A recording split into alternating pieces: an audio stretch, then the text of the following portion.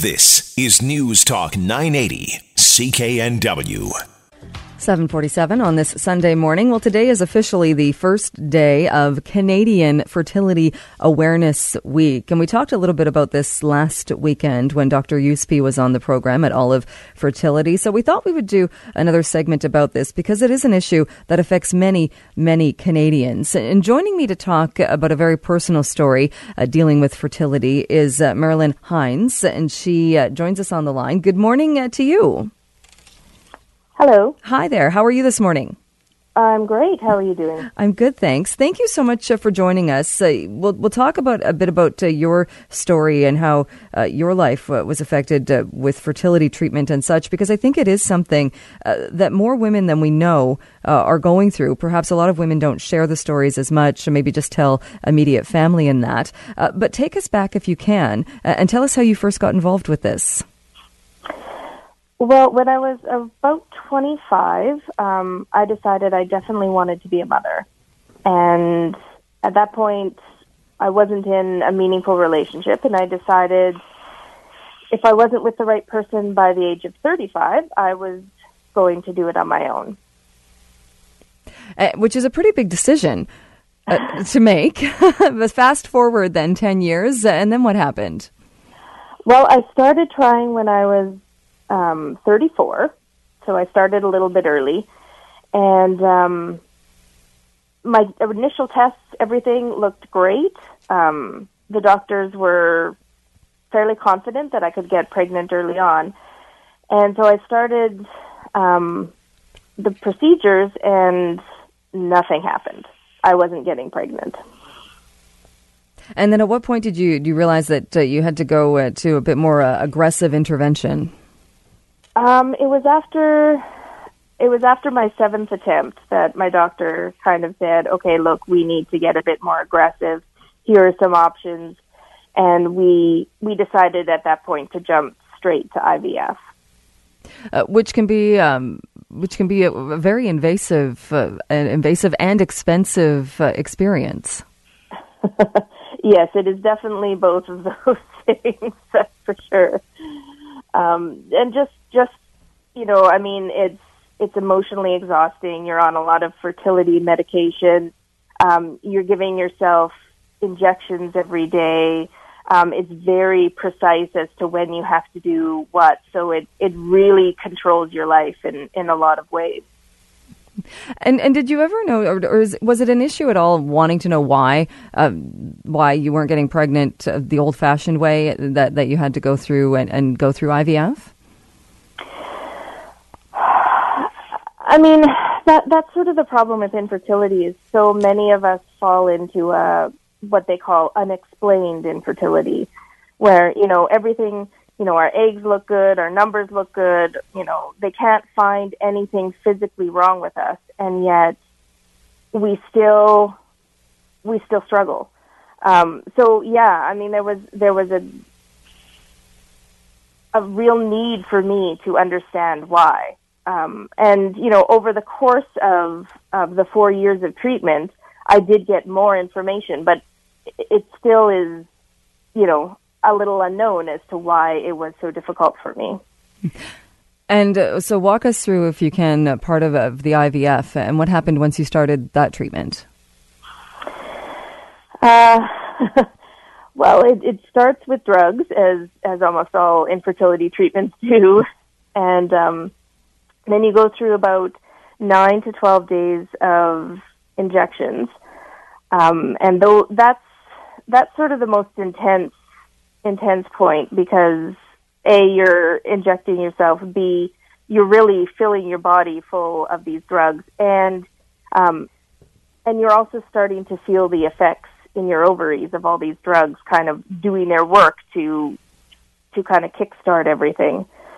And then following up on that, you then go through the final stages of the IVF, where they take out the eggs, they fertilize them, and then you're basically on pins and needles waiting each day to hear from the clinic as to how many eggs are still in the running, how many have fertilized, how many embryos are still growing. So it's a very tense process for sure. And what happened then? It sounds like I read a bit of your background. It sounds like there was promise right away, but then, as is with many stories that we hear, or many experiences with this, a lot of heartbreak as well. Yeah. So I did.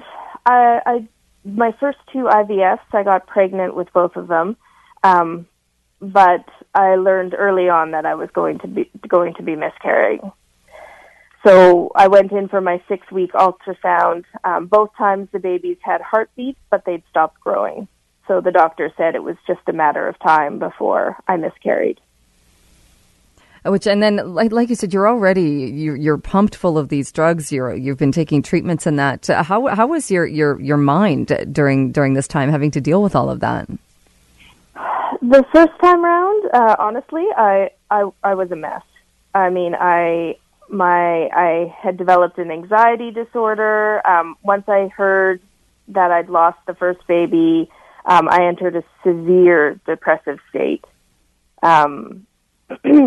It was really rough. The second miscarriage was a little bit different. I sort of came home from the hospital, and I decided I didn't want to go through it by myself. I didn't want to feel as lonely as I had the first time round. And so I actually ended up telling everyone in my life what I was doing. I mean, my close friends and my family already knew, but nobody else knew. And so I just kind of told everybody, look, this is what I've been trying to do. This is what's been happening. And, I just had a second miscarriage, and this is how I'm feeling. And the reaction was amazing. I mean, friends that I didn't even know had gone through similar struggles started contacting me and telling me about their stories and how difficult it was for them. Friends who had no idea what this was like just offered to take me out for an evening and, get my mind off it. I mean, people were just extremely supportive. And once you got through that, or once you had dealt with that, we've only got about 3 minutes left, and I want to make sure we get to the end of the story. How did things end up? Well, my third IVF cycle was both a failure and a success. A failure in that I didn't get pregnant, but a success in that I had extra embryos left over to freeze. And my first frozen cycle, I got pregnant and stayed pregnant. It must. I would imagine that the anxiety, though, after having gone through all that you went through, even when a doctor tells you everything looks good, it must have been difficult to believe the doctor.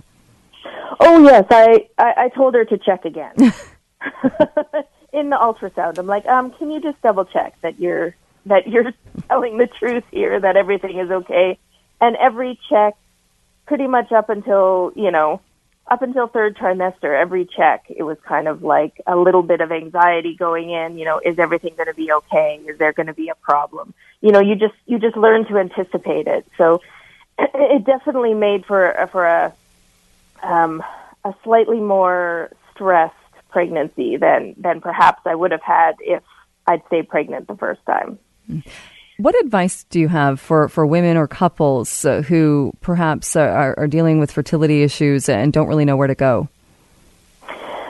My advice, I guess, is once you feel like there might be a problem, be aggressive about it. Like go and, get a referral, go to one of these clinics, and talk to someone about it. I think a lot of couples, go 2-3 years of trying, and honestly, I don't think you need to do that. Like you can get help a lot sooner.